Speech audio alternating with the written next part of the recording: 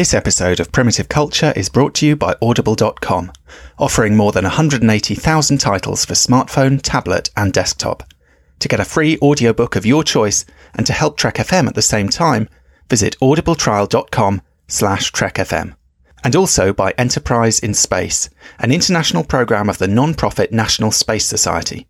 Find out how you can help science and education and become a virtual crew member aboard the NSS Enterprise Orbiter by visiting enterpriseinspace.org. And if you want to join the conversation and share your thoughts on this episode, join the Babel Conference, our listeners group on Facebook. Just type BABEL into the Facebook search field. We look forward to seeing you there. This is Tim Russ, Lieutenant Commander Tuvok on Star Trek Voyager, and you're listening to Trek FM. Open your mind to the past. Oh, this may mean something. I've been coerced into watching tonight's movie. You do have books in the 24th century. It's a primitive culture. I'm just trying to blend in. Some people think the future means the end of history. We haven't run out of history quite yet.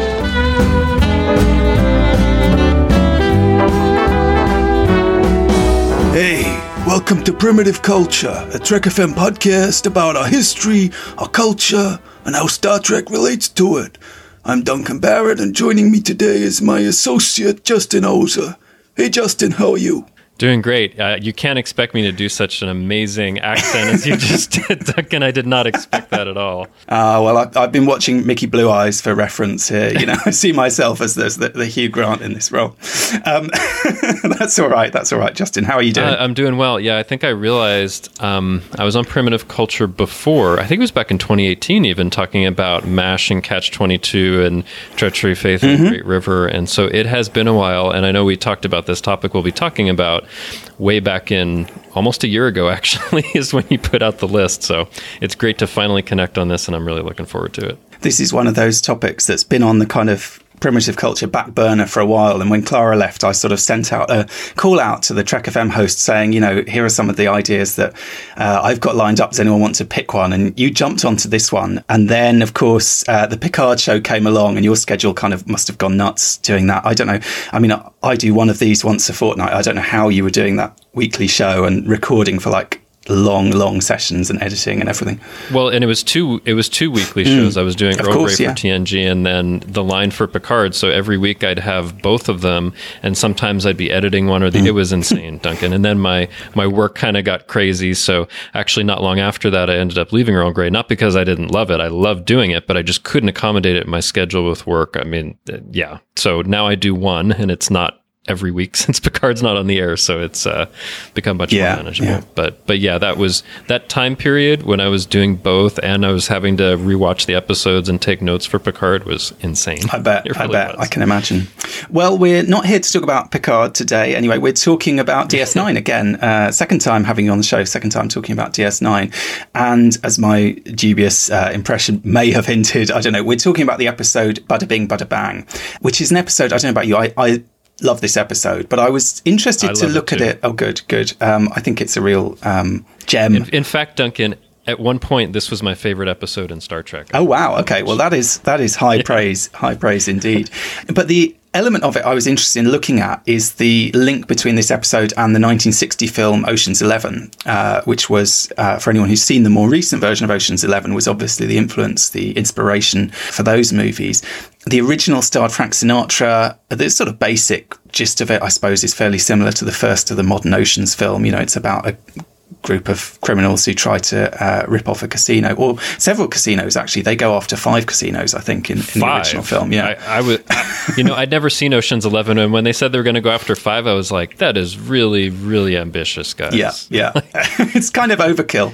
And to be honest, I found it slightly confusing because they're intercutting between scenes in these 5 different casinos, and the only way they manage to differentiate them is by having different, because it takes place over New Year's Eve, different sort of decorations for the New Year's Eve party in the different casinos. Yeah, and they have the sign for each of the casinos. I mean, to be honest, I'd never seen Ocean's 11 before, which is surprising because I like a lot of movies from like the 30s to the 60s, but I'd never happened to see it before. And when I was watching it and found out it was 5, and they were showing you like, here's how they're setting it up here. Honestly, it became too repetitive for me. Like, I like in the Deep Space Nine episode, I mean, partly because, it's 45 minutes, but they stick to one, right? They're just trying to do this thing in one. But when you're trying to do it in 5 in Ocean's 11, I found like, wow, this is really repetitive. Like, okay, I get it. You're setting up this thing or that thing like 5 different ways. So that was an interesting choice they kind of made in the movie. It almost felt like, because in the movie you have these guys from the Rat Pack, Frank Sinatra and Dean Martin, Sammy Davis Jr. and all that. It almost felt like an ad for like the different casinos that they would do shows at. It was kind of interesting. Well, I didn't realize the Sands, which is one of the casinos that they're knocking off, was actually where Frank Sinatra was based for many years. He had his, just like Vic has his kind of residency in his casino, Sinatra had his own. So there's a weird kind of element there, and that actually carries forward into the modern Oceans films, because again they use real casinos, I think, which I find strange. They don't invent sort of fictional ones, but they're actually fictionally knocking off these real places. It kind of adds an extra, I don't know, it sort of adds an extra element of danger to it somehow, the fact that these are real businesses that they're swindling one way or another. Yeah, and one thing, like, so when I was thinking about this as well, I don't know the kinds of topics that you want to talk about for these, but like I found there were some interesting connections between the movie and between Badda-Bing, Badda-Bang, which is clearly influenced by Ocean's 11. So, I mean, I guess just as an example, Frank Sinatra is a big part of Ocean's 11, and originally for Vic, they wanted Frank Sinatra Jr. to be part of that, right? And it ended up becoming James Darren instead. I don't know, there's just something about, they already had this kind of singer in that style that it just made perfect sense to bring over that kind of story. And James Darren is, as I understand it, kind of peripherally, not a member of the Rat Pack, but he kind of knew some of those guys and he kind of had interactions with them. Do you know what I mean? He's not a stranger to that world. That's sort of why they got him in as Vic Fontaine in the first place. So it does sort of make perfect sense. I mean, I have to say, for what it's worth, I enjoyed watching this movie. As I say, I love the DS9 episode. I feel like this is one of those ones where in some ways Star Trek maybe did it better. Certainly, I think the remake with George Clooney and so on is a better film than the original 1960s film. Yeah, I haven't seen the remake yet, so I can't kind of comment on that. But like seeing Ocean's 11, like there were aspects that I really enjoyed about it, but overall, I like had a lot of problems enjoying the movie, whereas the DS9 episode is like one of my favorite things in Star Trek. I like just watching them side by side. I enjoyed it like 100 times more than the movie that inspired it. I feel like they kind of improved on a lot, because it's almost like, in Ocean's 11, there's kind of like this boys club that's doing these things, right? And this criminal thing that they want to do to take this money. Whereas in the DS9 episode, it's much more noble. Like Vic is in danger. Even though he's a hologram, they really care about him. He's their friend, and they're going to do this in order to basically, keep him away from harm. So I really liked kind of the noble purpose that they had. Whereas in the other one, it's just, in the original movie, it's just like, we're just selfish and greedy and we want some money to spend on whatever we want. It was just like such an amazing contrast, and like how they kind of changed that around. They're quite unlikable characters in the original movie, I think. And they're also, I mean, there's a lot of them. There's 11 of them, obviously. And I don't know about you, I found it hard to distinguish, other than the kind of, the sort of lead bunch of them. I found them hard to distinguish. And actually, again, with the Steven Soderbergh ones, the more recent ones, again, obviously there are 11 of them, but I feel like they managed to, each one of them gets a bit more of a moment to shine somehow than they do in this original Ocean's 11 movie. I don't know. So I guess all I'm trying to say is it's an iconic movie insofar as it kind of registered culturally, I think, but it's not necessarily, for my money, a particularly great movie, partly because of the pacing. I think that they're not very likable characters. The pacing is sort of glacially slow. It takes about an hour to get to the point where they're actually having the meeting, to discuss, like their briefing, how are they going to do this job. It's a 2-hour film. So you get halfway through before you get to that point. And then half an hour after that, the heist is over. So the heist, from planning to execution, is only a quarter of the movie. And there's all this sort of padding around it and all this stuff. And then there's the kind of complication, because, spoiler alert, one of them dies unexpectedly of a heart attack, and that kind of... They get this sort of third act effectively out of the crisis that ensues because of that, and whether they'll be able to get the money away or not. But I think it's a weird film, and I can see they obviously sold it at the time on the fact that they had these actors. They had, the Rat Pack were in it. it's kind of cool in a way, although in a slightly, as I say, slightly kind of slow, slightly boring way. But they're very cool. You know, you get them singing. I mean, Sammy Davis Jr. is singing. You've got Dean Martin singing. I can't remember whether we actually get Sinatra singing at any point. I'm not sure that we did, weirdly, which you'd think would be the obvious. I mean, you know, why is he doing it otherwise?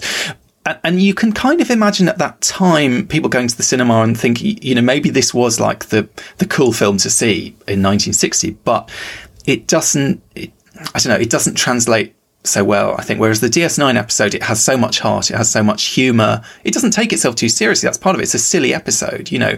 Whereas this movie, there are jokes in it, but it kind of plays it pretty straight for the most part. Like an interesting comment that my wife had, who's seen the original movie and the remakes and all of that, was like to a certain extent, these guys in the Rat Pack, especially like, you know, Frank Sinatra and Dean Martin and all of them, are just kind of playing themselves. It's almost as if the director was like, hey guys, it's just like a typical day, like hanging around in your apartment, go. You know, like there's just something about that first hour that's almost like they felt for the audience at the time, like, wouldn't it be cool just to see what it would be like when Frank Sinatra and Dean Martin are just hanging out? But it didn't necessarily like contribute to the buildup of, you're right, it takes like about an hour for them to get to the meeting where they're like, okay, what are we going to do here? You know, and I was surprised that it took that long. And then when it got like when you say there's a cool aspect, I think that's the case to a certain extent. Like I really like the music and like the opening credits that has this early like 60s kind of feel to it. That's just kind of fun, but it feels like the actual, you know, dialogue and some of what's happening doesn't quite live up to that. Like I would have much preferred if it was, I don't know, in some way written as something that was maybe, I don't know, a little more clever or something. It did feel straight. Like, okay, we want some money. How are we going to get it? We try to get it. We're not successful. The end. I mean, it's almost as simple as that. Massive spoiler there, Justin. You're giving away the twist. Well, you said the twist in the tale, but fair enough. But... Yeah. I wasn't expecting that, I have to say, because normally in these stories they kind of they come off okay. Obviously, in the DS9 example, the plan goes, you know, it goes according to plan. But in a way, I felt they deserved it. I didn't feel they deserved that money at all. You know, so it was very of its time that it's a crime doesn't pay kind of message. Like, hey, you try to do that, in the end you get nothing. Yeah. And one of them ends up dead, so they get less than nothing effectively. Well, it's a weird one. I mean, I think I do think a big part of it is that maybe they thought the charisma of those performers, because obviously they are very charismatic performers, would carry across to sort of likability for the characters. Now, when you get to the modern remake, you cast someone like George Clooney, who is kind of nothing but charisma on some level. You know, it sort of makes sense. You've got to kind of fall in love with these slightly shady characters. I don't know if you ever watched, there was a show here probably about 15 years ago called Hustle. Did you ever see that? Which was about a group of con artists, basically. But again, it was a really, really great show. It's worth checking out, but very charming, very sort of likable. All of them are actually really likable characters one way or another. You know, a bit roguish, obviously, but you really rooted for them. Whereas I sort of felt you didn't get that in this storyline. For the original Oceans, you don't get that. And I guess it could be a disadvantage with a movie sometimes too, right? Like, okay, you know who these guys are as far as, you know, performers elsewhere, but as far as the characters inside the movie, you're just getting to learn who they are. Whereas in the DS9 episode, you've been watching these characters and hopefully loving them for, you know, 7 years. And so you're really rooting for them and you know where they're coming from and like all of that. So there's almost like this shorthand that you don't have to build up the character. It's just all about how they react to the situation. And I think it had that advantage as well, being in kind of an episode format. Yeah, absolutely. And I think it helps, as you say, that everyone has a reason for doing it, which again, actually, even in the modern Ocean's 11, interestingly, they had to change that. They gave the George Clooney character a motivation, which is a slightly dubious one, which is that the guy who owns the casino has kind of, while he's been in prison, stolen his wife, basically. And so really, he's not after the money. He's after, he wants revenge on this guy, and he wants to win his wife, slightly improbably win his wife back through the heist, which he does, you know, in the end. But so they kind of have to personalize it. And I think it's quite clever the way in the DS9 episode you have this sense of everyone has a reason. You know, Nog obviously owes Vic a lot from It's Only a Paper Moon. Kira and Odo have this, you know, owe him a lot. I mean, Miles and Julian, obviously, they're, you know, he's like a friend to them, basically, because they spend all their time in the holosuites. And then you've got this kind of interesting element where you've got Cisco, who's basically much more suspicious about all this and sort of basically saying, what's wrong with you all? This is ridiculous. And I think on some level, the plot is ridiculous. I mean, I watched it with my girlfriend, who, generally speaking, hates Star Trek. She agreed to watch it because I said it was about a 1960s casino heist. And actually, she quite enjoyed it. And she said, I don't mind watching Star Trek if it's going to be a period drama, but, as long as there's no spaceships or whatever. But she was like, this is very silly. I thought I didn't know Star Trek was this silly, basically. So, and I think it's kind of baked into it that you've got Cisco acknowledging how silly it is for the first 10 minutes of the episode or whatever. And I think Ira Stephen Bear said he kind of partly put that in because he was aware there were DS9 fans who didn't like Vic. I mean, I've always loved Vic. I think he's a great character, but I've loved Vic some too, people hate him. Some people really, it doesn't work for them. They think it's too cheesy or whatever. And that he almost put that in, partly for the social commentary that we get, but also just to have someone basically saying, you're all nuts. What are you doing? This is a computer game. Well, Cisco also, he also has a big problem because he says, okay, in that time there was segregation and someone like me wouldn't be able to do this thing that you're talking about. And he has to kind of get over that, which is kind of an interesting thing because, it's true. And I think it's underappreciated sometimes that in the United States there was, segregation outside of the South and for, quite well into the, 50s and 60s in some places. But I think that actually by the period, he says it's 1962, I think it may have been starting to come to an end. I think partly, if I remember right, from the influence of Frank Sinatra, who at a certain point, I think, refused to play there if they didn't end segregation, something like that. I need to look up the history, but interestingly, and that's one of the things I love about DS9. They're acknowledging that there was something in the past history that you have to be aware of. Far Beyond the Stars is probably the best example. Being aware of, the pain of discrimination and racism. And he's kind of like, yeah, but I don't want to, contribute to something that's not the way that it was. But, he eventually gets convinced because it's like, well, shouldn't we see something the way it should have been, so he eventually gets into it. And I really like that. But it is interesting in terms of they have to convince Cisco and there are these different motivations. Whereas in the original movie, somehow it's just well, we're just all about the money. And I thought when I was watching it, it was a little odd because in the original movie, there were these guys who are part of the 82nd Airborne Division and, presumably played some kind of heroic role in World War II. And here they are 15 years later, just out to get a bunch of cash. That seemed like a disconnect to me. That seemed almost like an odd message for them to put in a movie, especially that time. I don't know what you thought about that, but there's always been when I watched it, there was this disconnect. These guys are supposed to be heroic, participating in World War II, and they're doing this amoral thing just for the money, There's a kind of cynicism to that, certainly. I mean, I don't have a problem with that so much because I think, they may well have been drafted. I mean, Sinatra, I think, by the sounds of it, kind of dodged the draft one way or another, or at least that was an allegation that was leveled at him. He should have been out fighting that war and he wasn't, possibly. They may not have necessarily signed up because they were noble, patriotic, do you know what I mean? And they were forced to do that. They were a crack team. They were obviously good at it. And you've got this interesting connection, I think, with the DS9 as well, that, this is a group of, one of the reasons this is kind of a silly episode is because it's in the midst of this war arc. We have these guys who are, the whole storyline with Nog and Vic before was about, an injury that he sustained in the war. DS9 is doing this, and this is their kind of last hurrah before, because this was filmed, although it was aired before Into Armour Enim Silent Legis, it was designed to be, it was filmed after it, and it was designed to be the final episode before that last stretch, basically. Hence the song at the end, The Best Is Yet to Come, it being a kind of tease for just wait and see what this storyline is we've got coming around the corner. I love that. Actually, that song at the end, that's one of my favorite moments in Star Trek. Absolutely. It's just so wonderful, and you actually get to see everybody sing. But yeah, there is something that's interestingly this triumphant moment before it gets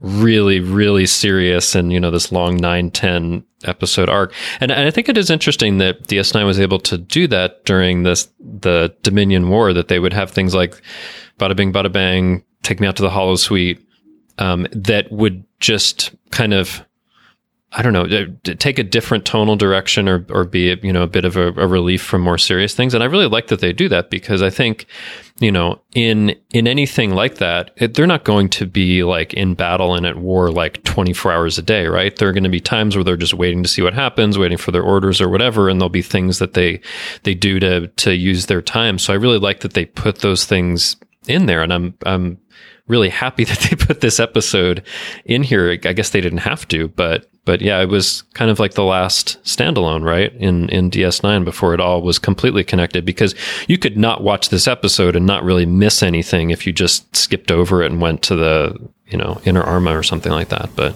yeah. And it's the same trick they pulled previously, if you think about it, because in the cards is the episode that this reminds me of in some ways, which we talked about last time, which again was the last episode before you went into that big war arc at the end of season 5, the start of season 6. So it's almost like both times they have a big bit of sort of epic serialized war storytelling. We get beforehand this little light comedy. This is a comedy, but also just these episodes where the stakes are peculiarly low. So in the cards, the stakes are literally, does someone get their teddy bear back, or do they get a baseball card or whatever? Yeah, exactly. It's trivial. In this episode, other than for Vic, who I suppose it depends, how seriously you take Vic's existence and so on. And maybe we do. I mean, there is real threat to Vic. But I take it very seriously. Fair enough. But in terms of anyone else, there is no, I mean, apart from poor old O'Brien, who gets strip searched as part of the heist. Oh, but, God, I'd forgotten about that until I saw it. It's the kind of O'Brien must suffer, even in the holodeck caper. But really, the stakes are fantastically low, and yet it doesn't matter, because there's tension, there's kind of suspense, there's, within its own terms, the story, actually, I mean, as I say, my girlfriend watching it, she was kind of biting her nails. She was saying, this is really tense. I want to know, are they going to do it or not? So they managed to get all of that, despite the fact that really it's just a game, and it really, it doesn't matter compared to the stuff, the very next episode, as it would have been, launching into that final arc. They couldn't be more different in terms of the kind of real world, in quote marks, stakes of the story. But yet, that's one of the great things about DS9.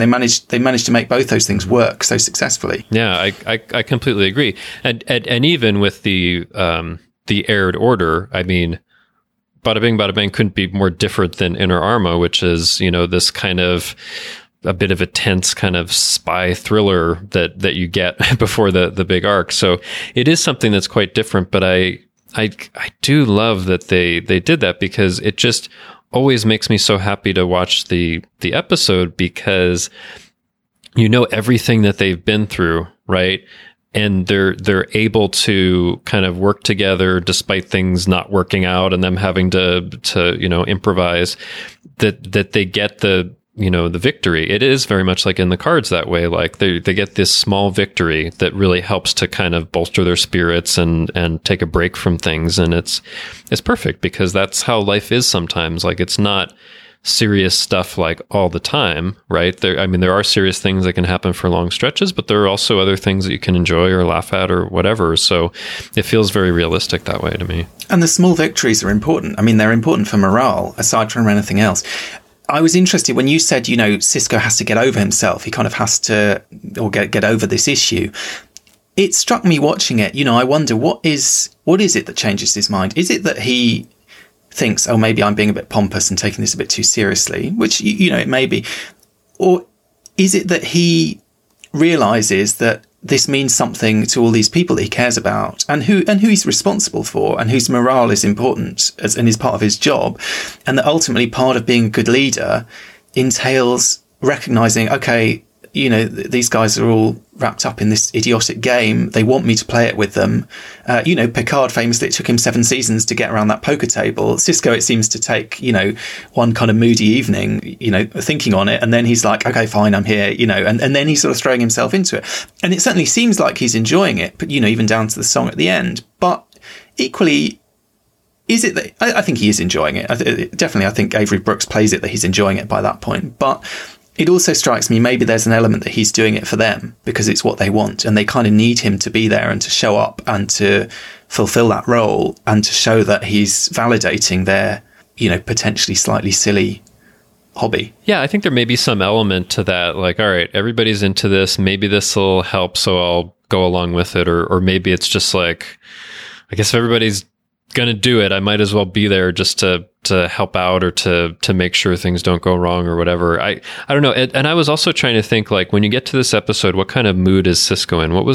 What happened right before this one? I was trying to remember. Well, by the time you get to that kind of final arc, he seems quite mellow. He's, they're having a baby, they're getting married, he's buying a house. Do you know what I mean? He seems to be in a kind of quite, he's sort of settling down. Do you know what I mean? And maybe there's an element of that as well with him, the singing at the end and everything. He's kind of relaxing. There is a slight element of, Picard at the poker table. It's kind of, I'm going to set aside this stern persona, because he can be quite intimidating. And even in this episode, there's that great scene at the beginning where he, very softly says to them, are any of you going to do any work anytime soon, basically? And there is this kind of sense right? of, oh yeah, when they're talking the boss about has waded in, He can be kind of quite stern, quite sort of foreboding in some ways, as much as he's also a character with a great sense of humour.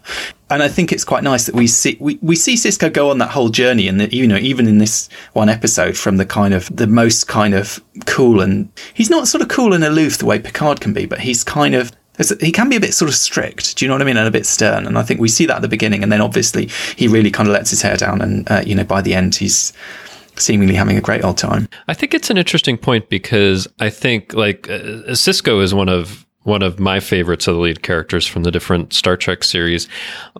But I know for some people it may be a little bit difficult, because he can have those stern or strict moments, or he can do things that, especially early on, or maybe seem a little silly or weird.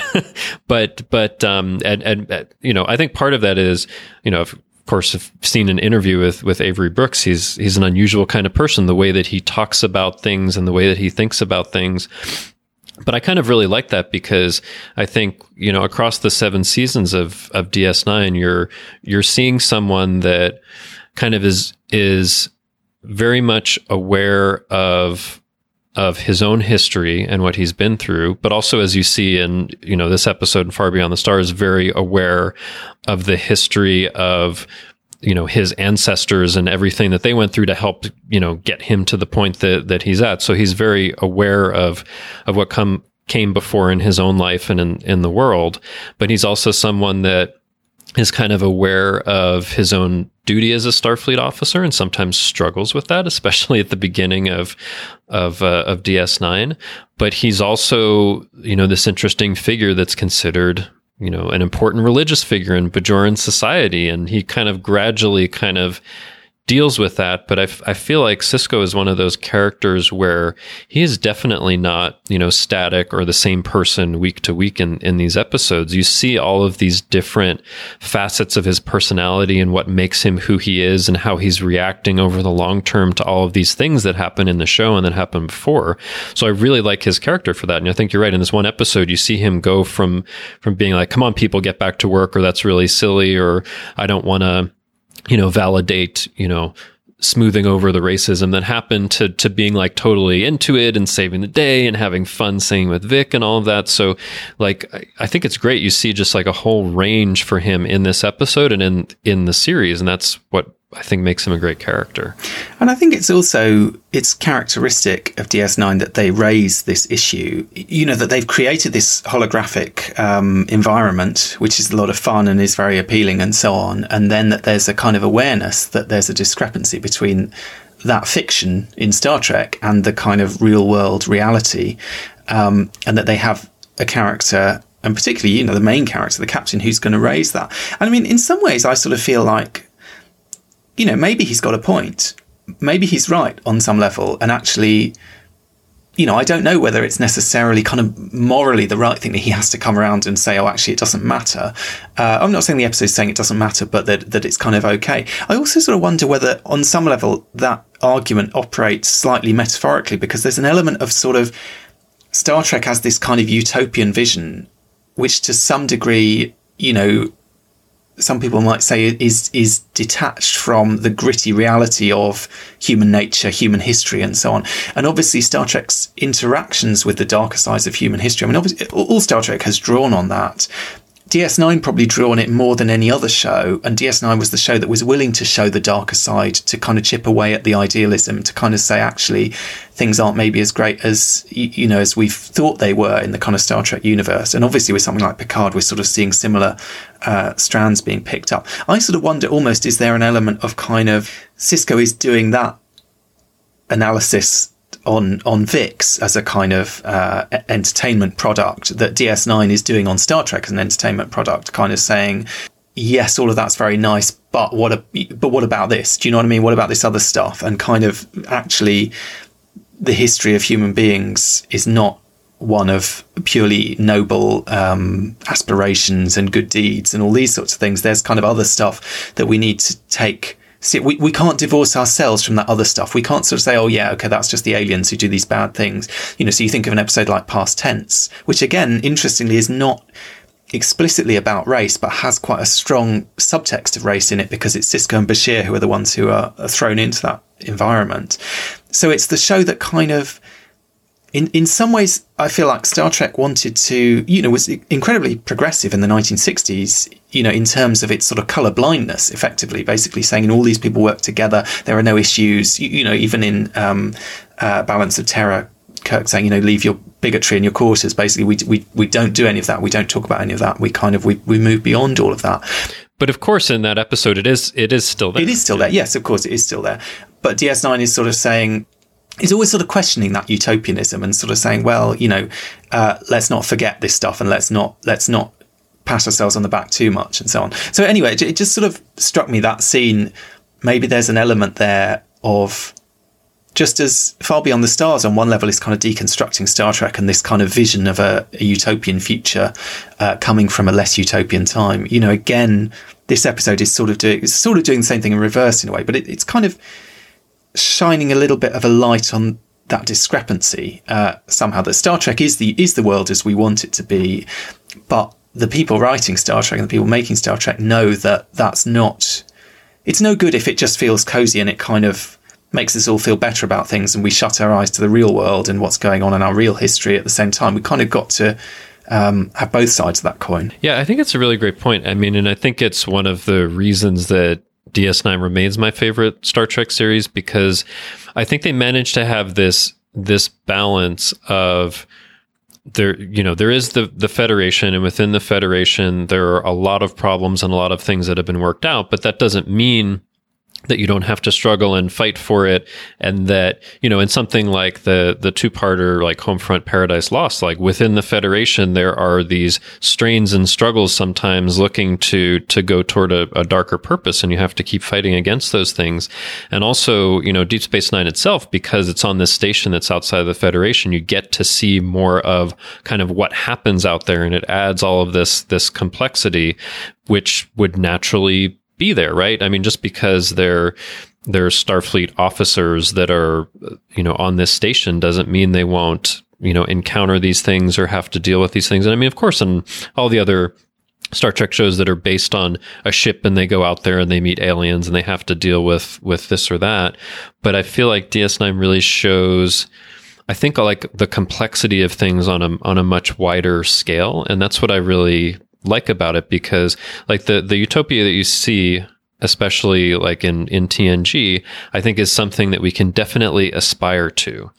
But the important thing is aspiring to it and doing better and better, and not thinking like, okay, we've reached that and we're done, like that's the end, because it's just a constant like reassessment and struggle. And, you know, I think in every generation, we might look at things and say, they thought that was okay, but, you know, we've learned more and we think that we need to go this way. It's kind of a constant like reassessment and improvement process, ideally, and not just saying like it stops at a certain point, right? Certainly. And we see that even with Star Trek, you know, going back and looking at, say, 90s episodes where, you know, something that might have seemed quite progressive at the time, and then we go back and we look at it in a different way and think, well, actually, you know, with the sort of 20, 30 year hindsight, there are certain elements that maybe don't land the same now as they did back then, you know, that we're kind of aware of different things. I mean, I think also, frankly, Sisko does have a point about 1960s Las Vegas. And it's quite noticeable when you watch the original movie. And you know, this movie was it's not a coincidence that there are parallels between the episode and the movie. I mean, Ira Steven Behr was very influenced by the movie and actually told the costume designer to go and got all of the writers, I think, as well. Basically got everyone to come and watch this movie before they did the episode. And the music was kind of riffing off the music in the movie to some extent, or there's kind of similarities there anyway. The costumes were they were like renting costumes that matched, where possible, the costumes in the movie. So they were trying to recreate the world of this movie within an episode of Star Trek, you know, quite explicitly. And I think if you look at the movie, you know, Sisko has a point. I mean, yes, you've got Sammy Davis Jr. in this film, but he's playing the garbage man, the garbage man who can't get a decent, you know, unlike these other white guys who were in this crack team of, you know, World War II soldiers, you know, and this, I suppose, is a bit of social commentary in the film as well, you know, in a sense, kind of making this point that they've been able to go on and do various things with their lives. You know, they mostly seem reasonably wealthy and to be doing quite well. He has not, to the same extent. And the whole plot hinges on the fact that he's the garbage guy who's going to get the money out of Las Vegas in a garbage truck, and no one will suspect him because no one will kind of. He's not able to move, and you know, he's not able to go in and be the high roller in the casino or whatever. He's not able to kind of move within that world. He's the guy who comes and picks up the trash, and no one speaks to him, no one gives him a second look. He's very peripheral, and you kind of see that in the film, I think, at various other points as well. There's another black guy who's like a porter at the airport or something, and is kind of just very sort of unconsciously dismissed. And you see it with the women as well, I think, in the film. I mean, the women, there are female characters in the film, but they're very kind of peripheral, and if anything, they kind of just get in the way. Certainly no allies, in the sense that in the DS9 episode, actually, the women are the ones in some ways doing most of the work. Now, it can, in some ways, it's a little bit sexist in that or at least it's a little bit kind of potentially problematic in that basically all the women, one way or another, have to flirt and kind of use their attractiveness as a way of distracting men. But they are, at least all three of them, quite pivotally involved in what's going on in a way. Whereas the original movie, it's very much a kind of blokey, you know, boys adventure, essentially. And I want to highlight something that kind of shocked me when I watched Ocean's 11. So at one point, I think there's a group of 4 or 5 of them that are talking about like how they're gonna use the money, and like a couple of things that I saw there, and like, even if they're doing this in a joking tone, I think it's just like reprehensible that it was even in the script. Like, I think one of them talks about repealing some amendments to make women slaves and take the vote away from them. And another one talks about like being the commissioner of Indian affairs, effectively like saying he's going to like steal from the Native Americans. Like, I don't know. There's just something that's really striking about that. And I'm like, oh my God, I can't, like, even if it's in a joking tone, that is terrible. And I can't believe that's in this movie. I know it was 60 years ago, but like there's a certain sense in which I think you see the difference between like the movie and the episode. Like, as you were saying, like, you know, 3 of the 9 people that are involved in DS9 episode are women. Yes, they have to be part of, you know, this thing that's less than ideal, but at least they're a part of it, right? It's 11 guys in the other one. And it's a much more diverse group of people in the DS9 episode as well. It's almost like, and this was almost, I think, the case in real life for like the Rat Pack in like the early 60s. Like, Sammy Davis Jr. was very famous and definitely a part of it, but like, I watched a documentary on his life, and a lot of times, like in the Rat Pack shows, he was kind of like the butt of jokes or like a little more peripheral to the act. So he wasn't treated like quite the same way. So I think it's kind of emblematic of how people were thinking about things then, especially an adventure that's like 11 guys out to get some money. I don't know. There was just something like really striking about some of the things that they were just like saying to each other, right? You're right. Absolutely. And I guess that's why I imagine when it first came out, this film attracted a kind of, I don't know, it's definitely a sort of guys kind of, I mean, they're basically a group of, you know, we would say today, kind of toxic white men plus Sammy Davis Jr. Do you know what I mean? There is a kind of, there's definitely a sort of toxicity to them one way or another. And obviously that wouldn't register in the same way then. But I think what would have registered is this idea, and this again, it did kind of make sense for me that they were war veterans who'd served together. They'd had this kind of camaraderie together. They had that kind of bond, and they are sort of apart from everyone else in the real world, if you know what I mean, somehow. And they've got this kind of slight disdain, which I guess is very fitting with the Rat Pack and that kind of idea of this group of guys who think they're, God's gift effectively, and go around sort of misbehaving one way or another. And, not a particularly...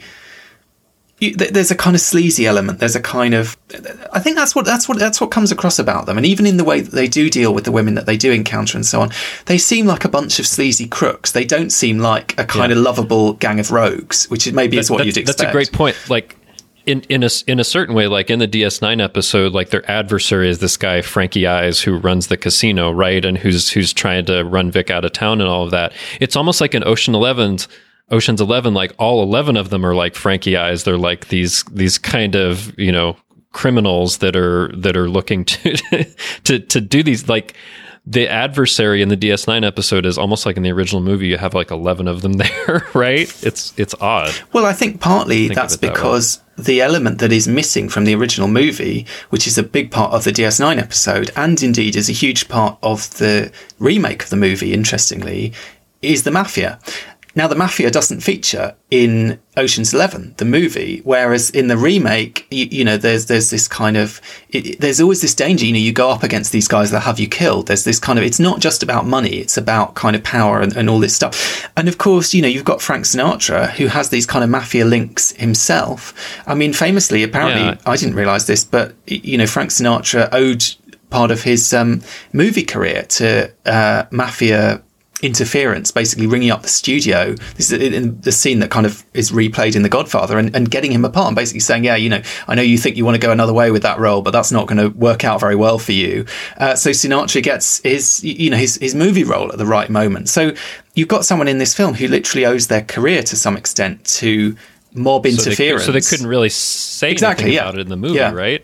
And of course, Frankie Eyes, Old Blue Eyes is Sinatra's nickname. There's definitely a kind of parallel there with, yes, on one level, I suppose Vic Fontaine is kind of in the Frank Sinatra role. On another level, Frankie Eyes is a kind of Frank Sinatra stand-in, or sort of, or at least a kind of reference there. So there's this weird element that, and I think it's striking. I don't think it likely that the writers of the new version of Ocean's 11 were particularly watching this DS9 episode, but it's kind of interesting that in both these attempts to update this story, what these two groups of writers felt it needed was the mafia, and yet that's noticeably absent from the original one. Even though these casinos, I mean, like the Sands Casino where Sinatra was playing was a mob casino, and that's one of the ones they're knocking off, but that does not come into the story, obviously. Yeah, I think that, for all the reasons that you said, but also I think both the DS9 episode and probably the remake got the idea as well, because it was just, I think, well known even by that time that the mafia was profiting off and running a lot of these casinos. Yeah, it's pretty interesting to think about. And then, later on they can acknowledge like, yeah, that's really what's happening. But you're right, it becomes an important dramatic part of the DS9 episode that really works. Like, there are these criminals that are running it. They're trying to rough up our friend Vic. Let's take their money. I mean, of course, like he's just a holographic character, but in the end, Frankie Eyes basically gets killed for what happens, right? Which is an interesting choice there, but that's how they have to end the program. Yeah. It's interesting, I suppose. The two threats to Vic really in this episode are the mob on one hand, and what goes along with it, sleaze, on the other, because what happens in that opening scene is, of course, his kind of wholesome crooning is replaced by these kind of sexy dancers, and there's this whole thing with Odo is entranced by the sexy dancers and so on, and even Esri's outfit as the waitress is kind of ridiculously sort of provocative waitress outfit that she would not have been she would not have been wearing had she worked in the kind of old version of Vic's Lounge.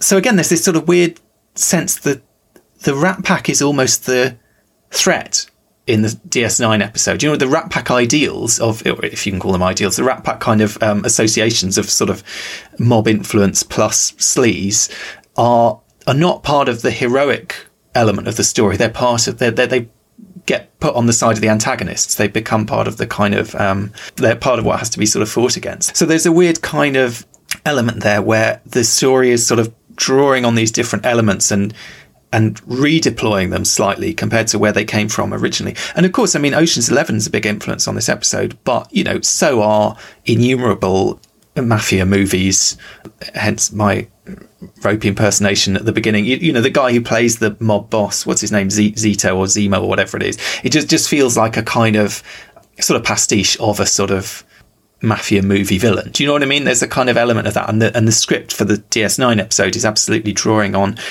these things as well as the original movie. And not to mention, you know, our man Bashir and the kind of James Bond stuff. A lot of what Bashir is doing is kind of, you know, he even orders a martini at one point, stirred not shaken, I think, in this case. I don't know if you're aware of this, but the guy who played Zemo is Mark Lawrence, who is actually known for playing kind of gangster types in movies. There you go. So yeah. He's very much fitting for that role. But yeah, I think what I really like is they took this idea from Ocean's 11. Of course, you're right, there are other ideas, but I think that's one of the main influences. And they kind of subverted it into something different for the purposes of the show, because you couldn't just directly take that idea and all of a sudden, you know, our Deep Space Nine characters are all out for the money. Like, it doesn't make sense in terms of who they are and in terms of where they are in Star Trek and all of that. But I like that they were able to fit it into the show in a way that didn't feel like they were forcing it, but they were just taking inspiration and making it into something that feels right for the show. I think that's why it works really well. And it's a great example, I think, of, it might be my favourite holodeck episode or holosuite episode in some ways, because, I mean, and it's, I can't think of another one. Well, no, I can think of one or two. I mean, Take Me Out to the Holosuite would be another example, which similarly does the same thing. But the vast majority of holodeck episodes, the tension and the kind of narrative drive is all about something going wrong with the holodeck. Do you know what I mean? There's some kind of problem. I mean, in this case, there's something that kind of goes wrong, but it was meant to go wrong. And there's no, like I said, there's no stakes for the real, you know, real in inverted commas people. There's no real bleed between the real world and the holodeck world in the way that there normally is in those kind of stories. It's literally just, this is taking place, this is a game within a fictional TV show. Do you know what I mean? And we're invested in the characters playing this game, even though it's not even, you know, not only are they not real in our world, but it's not even real in their world, but still we care about the outcome. Yeah, and the stakes are really for Vic, right? Like, one thing they clearly didn't do is they were like, oh no, the holodeck safeties are off, you might get killed by the bullets. Like, no, they were not going to be harmed no matter what, but the real consequences were for Vic. And I think that's a really great thing that they're doing, because they're really emphasizing, like, Vic is important as his own, like, sentient being. And I do think of Vic like that, because he does very much act like that. Like, and at one point, I think that someone is suggesting, like, well, why don't you just reset the program? It's like, no, Vic will lose all of his memories and who he is. And Vic's like, I don't like the sound of that. You know, like, but there's no way that they're going to do that, even though that seems like there's this problem. Well, this problem that was implanted by Felix, apparently. I'd like to meet that guy and see what he's like. But anyway. He's one of those great off-screen characters that we never get to see. You know, the more you hear about them, the more I do think it emphasizes that he is like a character that is as important and should feel as real to us as any of the other characters, right? Which I think is great. The emphasis is on, like, him and how important he is to these people. And there's that interesting moment, isn't there? Because early on in the episode, he's actually being quite cautious. He's kind of, and there is a slight element. I sort of sometimes wonder, it's O'Brien and Bashir are the ones who are quite gung-ho about all this and like, don't worry, we'll come up with a plan, we'll sort it all out and so on. And you can't help thinking, well, yeah, but to them it is just a game, and you know, the stakes for them are quite low, and they are gambling with Vic's life, whatever that means. For him, it's very real. And to begin with, he's kind of, he's a bit unwilling to go along with it and thinks, you know, who are this bunch of crackpots, basically? I mean, he doesn't know, obviously he knows them, and he's heard a bit about the Dominion War, he's sort of heard about what's going on in their reality, but he doesn't know them. He only knows a side of them, if you know what I mean. But then later on, he's actually kind of directly risking his own life or his own existence. And there's that scene, which I think is quite clever, where he pretends to recognise the sort of much younger girlfriend of the mafia boss, basically. And I think it's a really interesting moment, because it's kind of a trope from these sorts of stories that you have a group of con artists, they're trying to pull off a con. Their part of that is that they're acting certain roles, and everyone has to kind of remain in character. And there's a threat to that if anyone that knows them in their real life and their real identity recognises them and can potentially kind of see through that and ruin that. You get that in the original Ocean's 11. You get this woman who sees Sinatra's character, Danny Ocean, in Vegas and rings up his wife and says, your husband, she thinks he's having an affair. She doesn't realise he's trying to knock off the casino.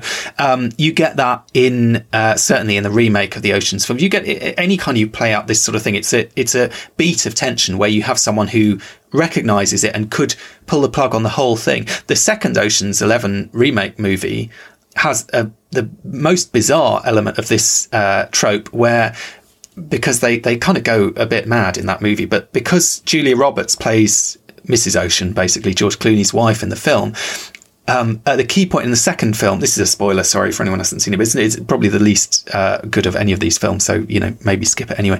They need an extra person, and they don't know what to do. Their plan's fallen apart, and they realise that the wife of the main character bears a striking resemblance to Julia Roberts. And so the scheme that they come up with is she's going to impersonate Julia Roberts. And so she goes to this fancy art gallery impersonating Julia Roberts, playing this woman impersonating Julia Roberts.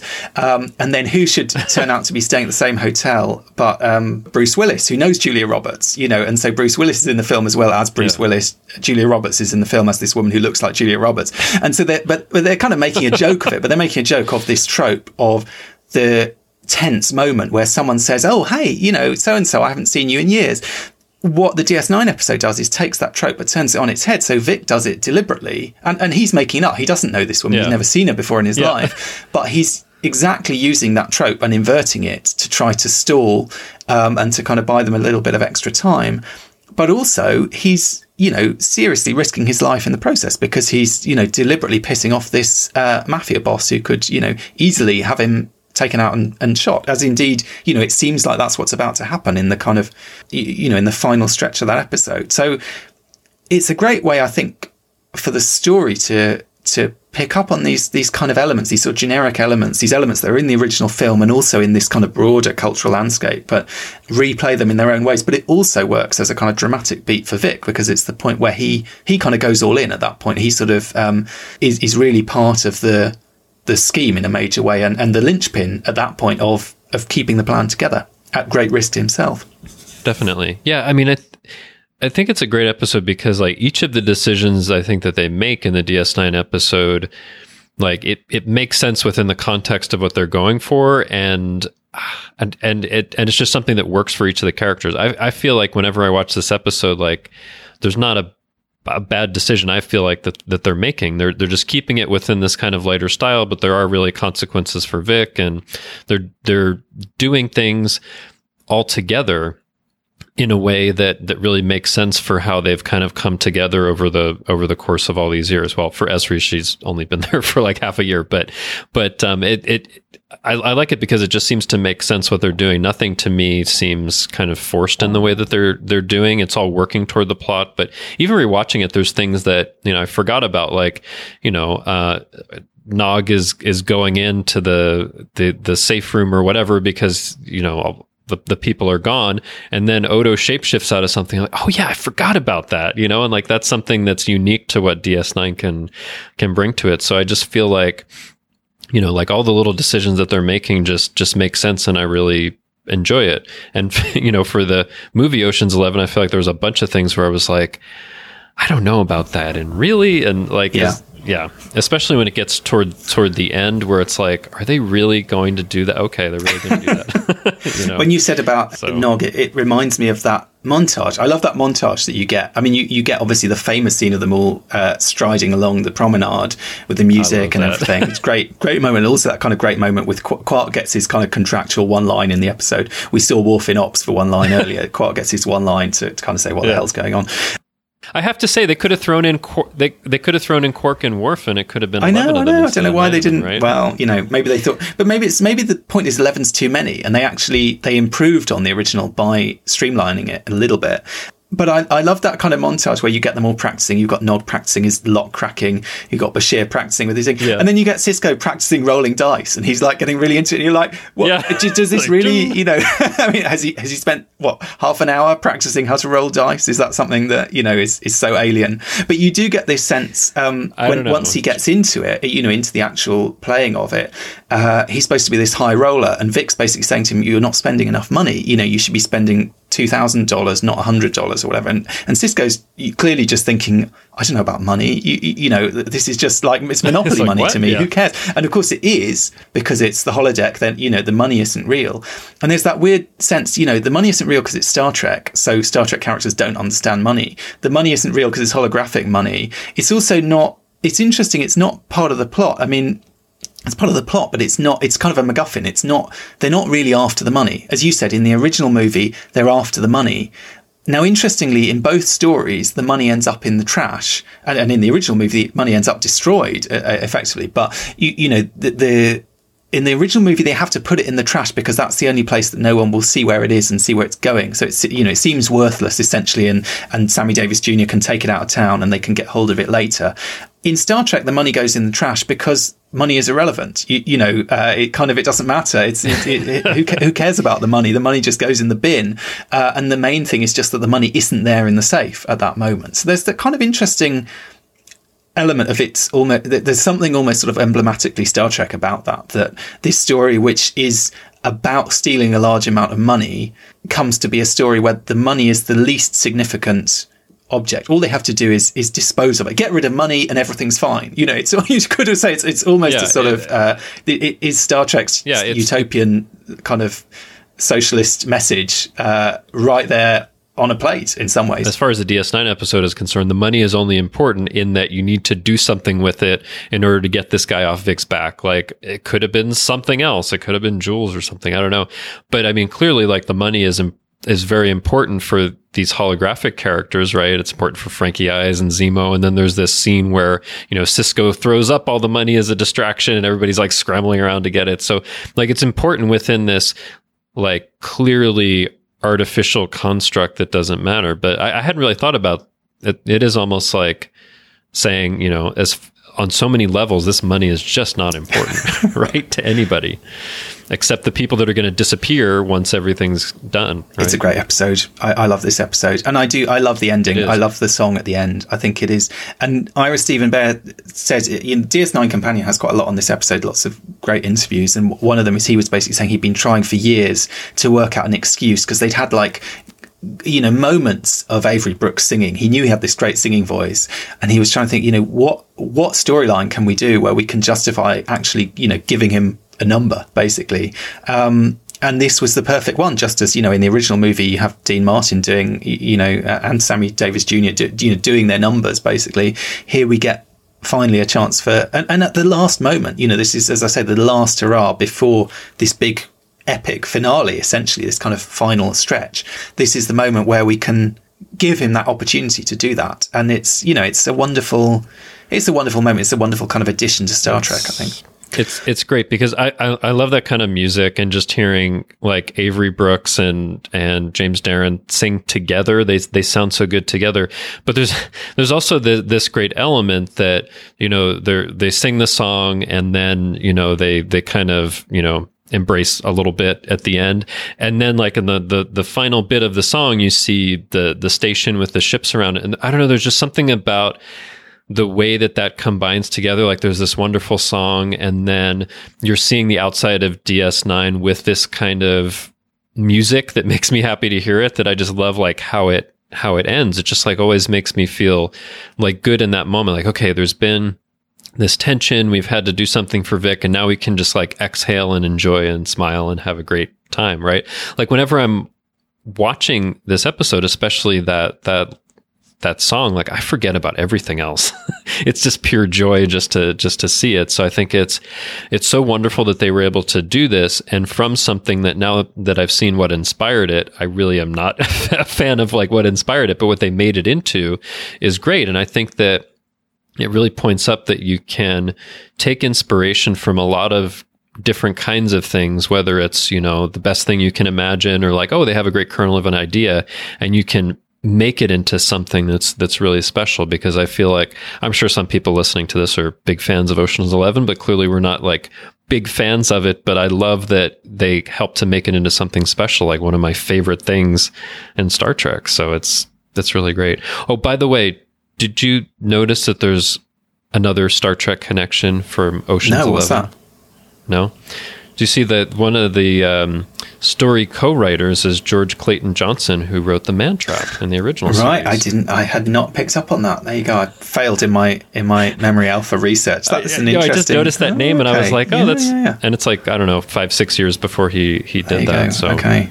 Clearly a very different story. But yeah, like I like that there are like the little connections there. But and like when I was watching the movie and then I was watching the episode, and you see like the 9 of them like going down, I was thinking like, this is like Ocean Space 9, right? Because there's 9 of them, and it's inspired by Ocean's 11. It's kind of an echo of the final shot of Ocean's 11. Again, is sort of going for this cool factor. I mean, it's a very downbeat ending, and yet they have this shot of them all sort of moodily walking out, and you get all their names come up on the screen. And it's like, look at all these great cool guys we've got in our film. It's weird though. It almost feels who look very depressed right now. But wasn't it cool watching them for 2 hours? In this movie. But it also feels it has a real, to a modern audience, it has this sort of Reservoir Dogs feel, or it has this kind of. In some ways, I sort of wondered whether, is Tarantino a sort of element sort of lurking in the ether here on some level. I mean, I guess because some of his earlier films would have been out by this point. Something about the kind of coolness of it, because I feel like the original Ocean's 11, it captures some of the... It certainly trades off the coolness of those guys, of the Rat Pack, but I don't feel the film makes them particularly cool. The film doesn't make them... It doesn't glamorize them. It doesn't do anything to kind of make them seem cool or aspirational in that way, in the way that, Tarantino did make these, even often quite reprehensible characters seem really cool and really kind of... charismatic and so on. The DS9 episode, I think it does do that. In that montage and in that shot in particular, it's very much going for this idea of these are our team. This is our look how cool they are. Look how great they are. And you kind of see it in the way that footage is used again. Say in the DS9 documentary, they kind of they use that. That's one of the bits that they remastered because it's so. It is kind of iconic in its own right, and it has this real, it's sort of congratulatory in some ways. And I think they even use it again in What We Left Behind, don't they? That's one of the scenes that they kind of go back to in the montage, And it's so rare to see something like that where there's a lineup of so many characters. And of course, because it's Deep Space Nine, it's not like all of the main characters. There are more recurring characters that are, here sometimes, like Nog, but just having like that lineup is like such an unusual thing, I think, for any show to like see it kind of in that way. It is really cool. It fits weirdly. It's great, and it must have been great fun just to be part of it. It fits weirdly in an odd way with this idea, in the original Ocean's 11 of them as this team of soldiers. Do you know what I mean? And you do have this kind of parallel, as I say, in DS9, where they're in this war environment. Okay, Cassidy's not a soldier, etc. But the rest of them, they are in this military environment. They are kind of military. Comrades in a sense. I don't know. It's an unusual shot for Star Trek because you're right. You don't generally get that kind of sort of heroic group shot necessarily, but it's staged. It is cheesy, but it's cheesy and yet at the same time quite effective. And it. I don't know. I just feel like lots of elements of it they come together really well. And maybe the answer is the original Ocean's 11. If they'd ended on Frank Sinatra doing a song, that would have been a better ending, quite apart from whether they won the money, lost the money, who cares about the money. The DS9 episode has the and maybe even like to end on a high note, and literally end on a musical number. And maybe it could have, Ocean's 11, the original one, could have ended with Frank Sinatra singing some song that's a bit illustrative of the situation. Like you hear Vic on DS9 singing like songs of that era that are. And doesn't he even sing one in DS9, something like "Here's to the Losers" or something like that? Like if you had something like that in Ocean's 11, I'd be like, oh, okay. They're just kind of like accepting, like, okay, we've lost out on this one, but it's okay. Well, and they even wrote a fake song for this episode, didn't they? Because that song about the Alamo at the beginning. You know what? I never realized that until I read. I know. I always assumed it was some really obscure song, and I was just like, it's a bit random that someone wrote this song all about the Alamo, but I guess it makes sense, that they'd use it in this episode. It turns out a complete fake. Yeah, it's you could have the Romulan guy, it's a fake. It turns out also that the movie that Vic is referencing, the Alamo, like they're talking about the original Alamo and in Texas, but he's talking about the movie, which also came out the same year as the original Ocean's 11, which I thought was interesting. But like they actually wrote something for that, and I'm like, okay, that's cool. They didn't have to. Begs the question: did Vic, if Vic went to see the Alamo at the cinema, did he also go and see Ocean's 11? And if so, was Frank Sinatra a friend of his?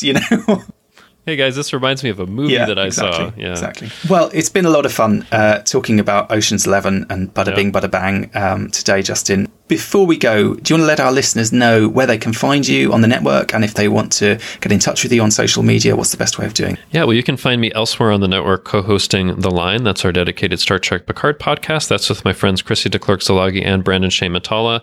So now that season 1 of Picard has ended, we are still having episodes a little bit less often. We've had some interviews. We're going to have some other episode topics and ideas coming up that are really exciting. So if you haven't checked out The Line, I hope that you do.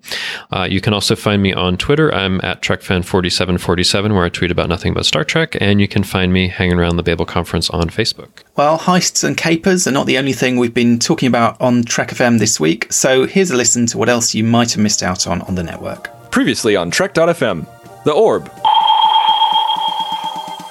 But of all the Section 31 that we're getting in New Trek, this feels the most legitimate. This feels like the Section 31 that we know from Deep Space Nine, and it doesn't feel like, we're just going back to the well again, because, even Ira said, I know they've used it in the movies, but we created this. Earl Grey. Still no clue. I'm going to kick myself when I get it. Yeah, tell us, Jim. Kirsten Dunst. Kirsten Dunst. Gosh, of course. I hate the universe. Kirsten. My gosh, I knew that. What's wrong with us? The best Loxana performance in all 7 seasons, in my opinion. Literary Treks. If this were an episode of Voyager, and I actually think this book would make an interesting episode of Voyager, and like we kind of hinted at, maybe it's very much like an episode of Voyager that we'll talk about. I don't think it would have been called 7 of 9, right? No, it would have to have like a one-word title to fit in with most of the other Voyager episodes, so you can't really remember which one it's about. Yeah, it would just be called 7. That's what it would be. To the journey! She did actually mean what she said back in the space just before they die. I don't know, I just kind of like it. It's just I'm going to tell you I love you just before I die. Not a minute sooner. It's like, at least I don't have to deal with the ramifications if I'm dead. Well, that backfired. Or maybe she was just like, at least I don't have to hear him not say it if we're going to die. So what you're saying is next time that we ask someone to marry them, or anyone who asks someone to marry them, they should do it on death's door of like some kind of crazy adventure. Like jumping off a bungee jump. You're in the middle of being eaten by a shark or something. I love you! Gobble, gobble, gobble. And that's what else is happening on Trek.fm. Check out all these shows and join the conversation about your favourite corner of the Star Trek universe and beyond. You'll find us wherever you get your podcasts. If you're an Apple user, be sure to hit the subscribe button in Apple Podcasts on iPhone, iPad, or Apple TV, or the desktop iTunes app to get the latest episodes as soon as they're published. And please leave us a star rating and a written review. If you're not an Apple user, we've got you covered as well. You can find our shows on Google Play Music, Stitcher, TuneIn, Spreaker, SoundCloud, Windows Phone, in most third-party apps, and you can stream and download the MP3 file from our website or grab the RSS link. We'd love to hear your thoughts on today's show, and there are many ways for you to do that. The best place to join in the larger conversation is the Babel Conference, our listeners group on Facebook. Just type Babel, B-A-B-E-L, into the search field on Facebook and it should come right up. If you'd like to send us an email, you can use the form on our website at trek.fm/contact. Choose to send to a show and select Primitive Culture, and that will come right to us. You can also find the network on Twitter at TrekFM and on Facebook at facebook.com/TrekFM. If you'd like to help us keep all our shows coming to you each week, you can become a patron of the network on Patreon. visit patreon.com/trekfm. That's patreon.com/trekfm to get all the details. Perks include early access to episodes, exclusive content, producer credits, and more, available through our special patrons website, Patron Zone. It requires a great deal of money to produce, host, and distribute these shows each month, so we really appreciate any support you can give us, and we hope you'll join the team. Again, you can find all our details at patreon.com/trekfm. We'd like to take a moment now to thank our associate producers on Primitive Culture, Amy Nelson, Clara Cook, and Tony Black.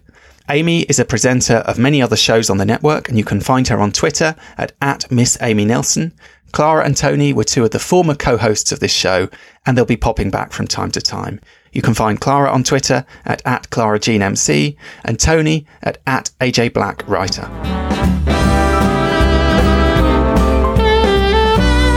You're blended all right.